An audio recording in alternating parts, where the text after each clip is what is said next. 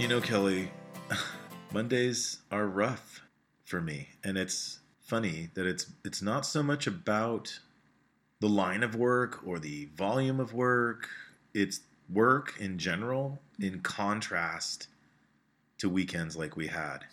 It is so hard to get up and not be doing what we were doing over the weekend. Although if we maintained that lifestyle, we wouldn't last very long, would we? Definitely not maintainable. No. We packed a lot into 2 days. Yes, definitely. And today is Monday. It's the 2nd of May. I can't believe we're in May. And I sound so old every time I say that, but it's true. I can't believe we're in May already. Here we are. It's episode 487.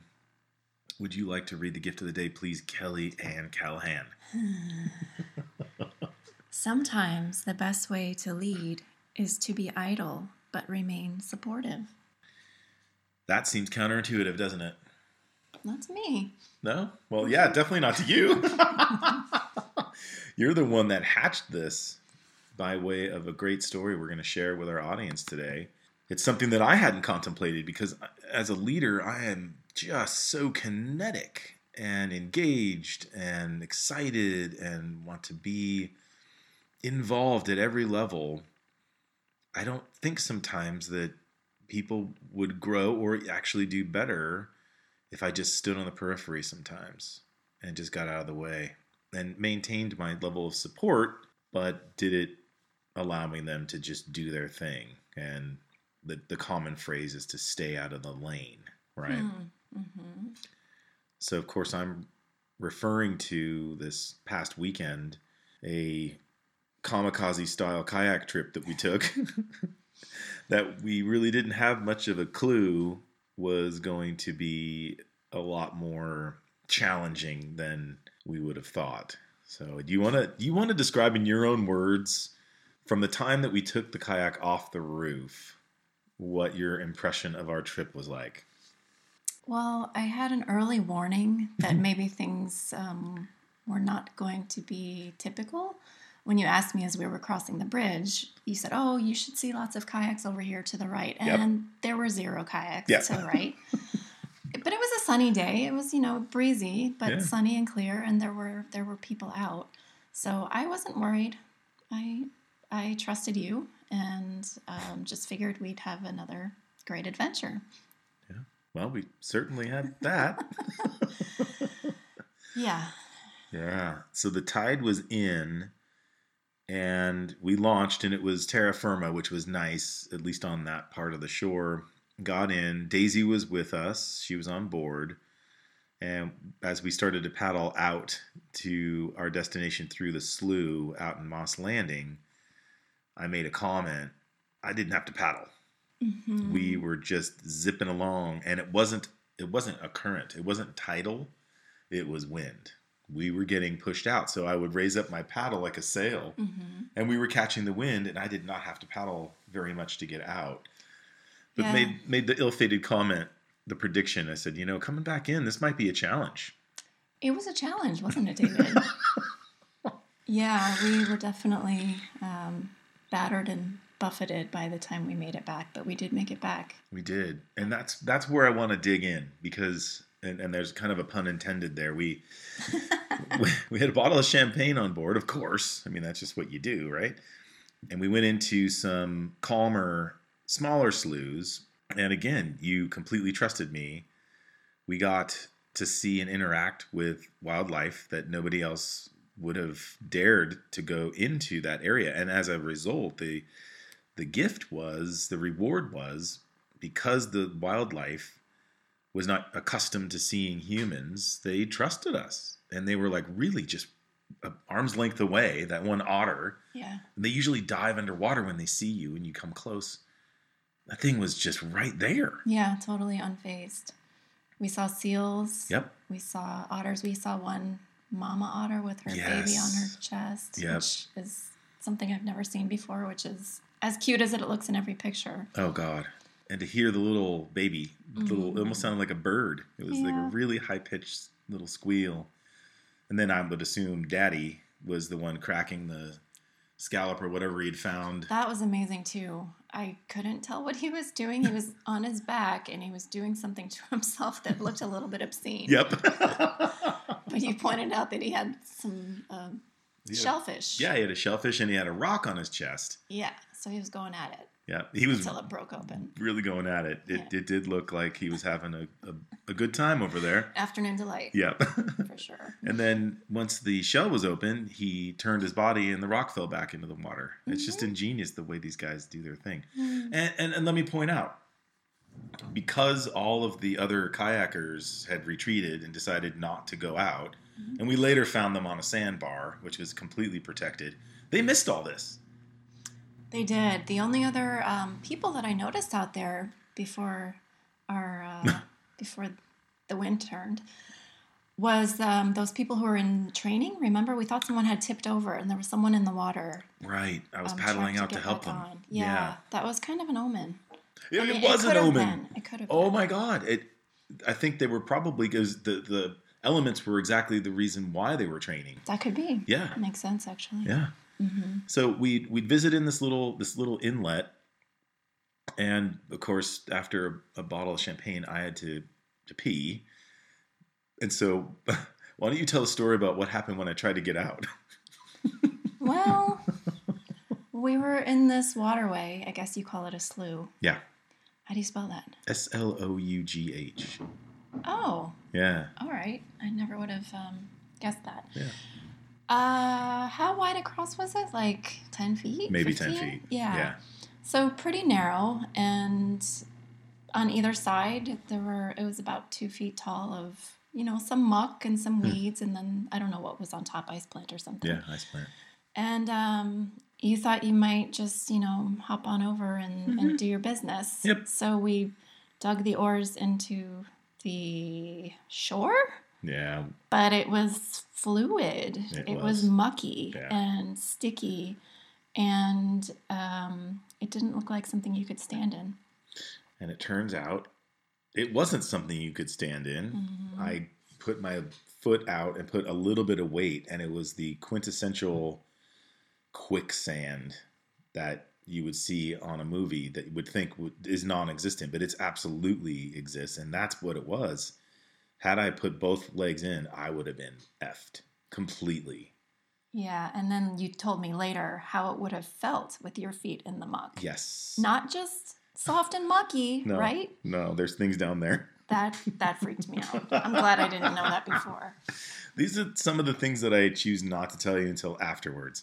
Like the couple from England that had, right where we were, had a whale land on their kayak. Mm-hmm. Yeah. Mm-hmm.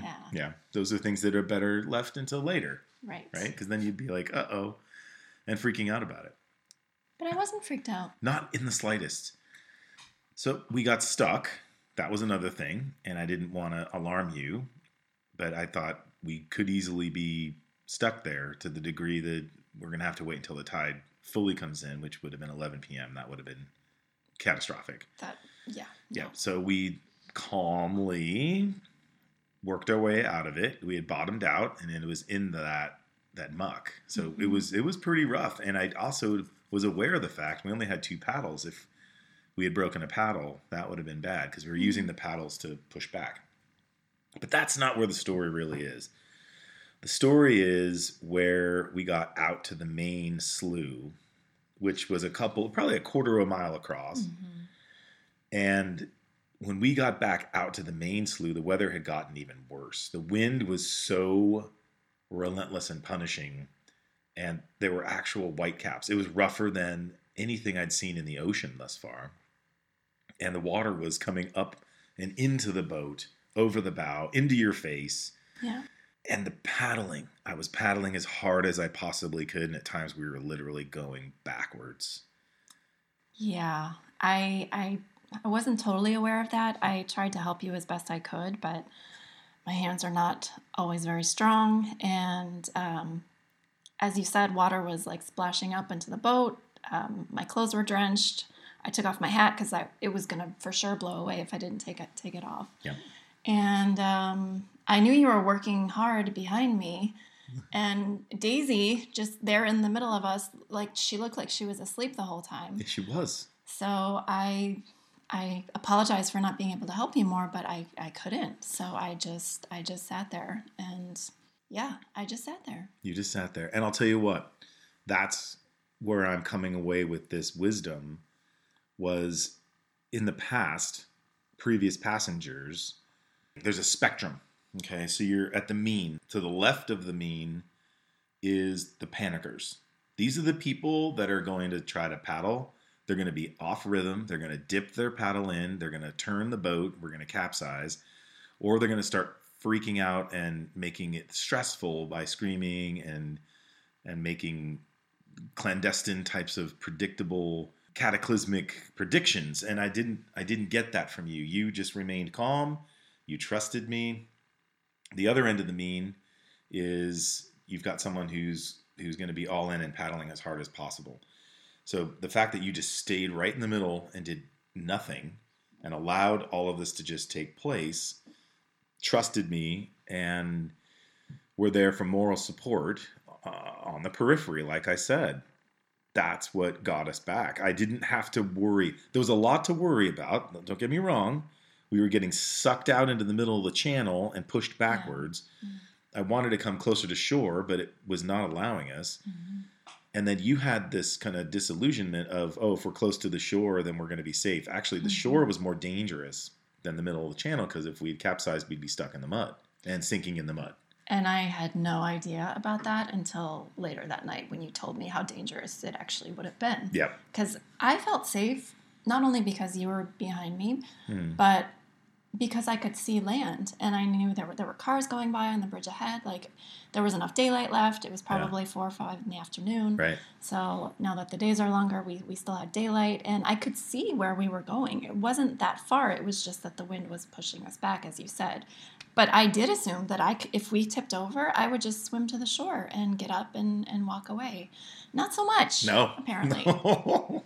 And these are the things that I won't want to tell you in the midst of everything that's going on, because it's only going to add more fear and panic, potentially. But why don't you tell the audience what you saw when you looked back at me when I was rowing feverishly? Well, okay, it's true that I wasn't complaining or being dramatic, but you were gleeful. You had a smile on your face that was not only genuine, but a little bit crazy. Yeah. Like you were in your element, quite literally, and loving it. I loved it. I loved it. I loved the danger. I loved the challenge. The challenge was my favorite part, and we were being blinded. And you had made mention of this, and I thought I was the only one that noticed it. The light that was coming off the water was blinding us, and everything looked silver. Right.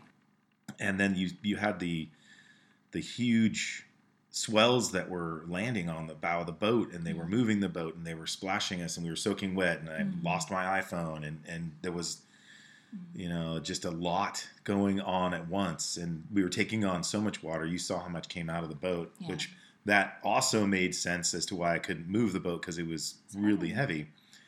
But I was in my element. Dare I say it, had we had normal weather and a normal day, it would have still been memorable, but this was far more memorable, and a memory that nobody else is going to have, because they all chickened out and stayed on the sandbar. Now, I'm not saying that I'm going to go do that again anytime soon. I one and done on that. Next time, a nice leisurely stroll without a lot of effort might be the order of the day. But this was a remarkable memory, and it spoke a lot to leadership. And I've made mention of this in previous podcasts. I can judge how well I'm going to be compatible as a team with an individual just by having them be in my kayak. And so you didn't know that you were being tested. Nope. But you passed with flying colors. Probably the best partner I could have had out there. Wow. It's no joke. I can tell you horror stories of people that I'll never have in my kayak again. Well, thank you for saying that, especially because I felt really like I wasn't contributing anything. And then we also talked later that night about Daisy. Yeah. How she was just in the middle, really just resting her head on you. Yeah. And her eyes were half closed, part of the time. She was also super chillaxed. Yeah. And also probably because she trusts you and feels safe with you, like I do. I agree. And here's the key to that, because the dog can't express herself. She's only a reflection of our vibe, our energy. I was excited. I was confident. I was having a good time. You were super chill. You were calm. You've seen the dogs that are like anxious and barky and trying to jump out of the boat. It's a reflection of their owners. It's a reflection of the people around them. So while I really appreciated Daisy not being a contributor to one of the dangerous variables out there, it is also not too surprising because we had it completely under control and we knew what we were doing. We're getting a great workout. For some odd reason, I felt like I needed to take my shirt off. And so I was getting sun as well. And it was just a great experience. I think others might have a completely different perspective on that had they been out there. And there was that couple that bailed out. Yeah. And started walking across the marsh. And I'm like, oh no. Somehow. How's that going to end? Yeah. I don't think they were barefoot. That's true. Yeah. Wow. It was a great adventure and it's a true display of leadership. Two different leadership styles happening simultaneously that are completely compatible and viable and things that, you should ponder as a leader. You don't always have to be the guy paddling. Maybe don't be the guy paddling. Be the gal up front who's allowing people to take over and do their thing and not get in the way. So my question before we go into the homework, my question is, are you the type of person that is autocratically micromanaging whoever it is that you lead? Or are you leaving room for people to grow on their own and become autonomous and empowering them by giving them a chance to step up and be the lead dog and stand behind and support from a distance? If you're the autocrat, we'd love to help you fix that. Kelly, there goes the foghorn going off, putting you on the spot. Oh, by the way, everybody, this is your 5th or 6th podcast? We didn't script a damn thing of this. No. This is all conversation. Fresh. Yeah. To have you step up and be able to do this on your 5th or 6th podcast is remarkable. So can you ad-lib the homework by any chance? What do you think? Oh, probably not. Well, that takes me out of my comfort zone, which I think would lead into a good homework assignment. It meant a lot to me what you said about me being able to somehow contribute to the success of our little adventure. And what you said about you now thinking about putting yourself in the position that I was in, more of the supportive, quieter presence. Whereas for me, going out of my comfort zone would be doing something more like you did. Right. So I think our readers are up for that challenge of stepping outside of their leadership comfort zone to experience other types of leadership and the value that each kind contributes to the success of a team. I love that. It's just screaming growth. That's how you expand everything in leadership, is to get out of your comfort zone. If you're the driver, be the passenger. If you're the passenger, step up and take the wheel. I love this homework. And I think that that's one of the struggles that most leaders have, is they are so committed and ingrained in their one way of leadership. They don't see that there are multiple ways to do it. And being idle doesn't come to mind as a leadership style to most. To most. Mm-hmm. Good job, Kellyanne Callahan. Thank you, David. So what should we do next? Oh! I almost forgot. And since it was a very windy day, I shouldn't have forgotten. Get out there and fly that kite. Yakoki.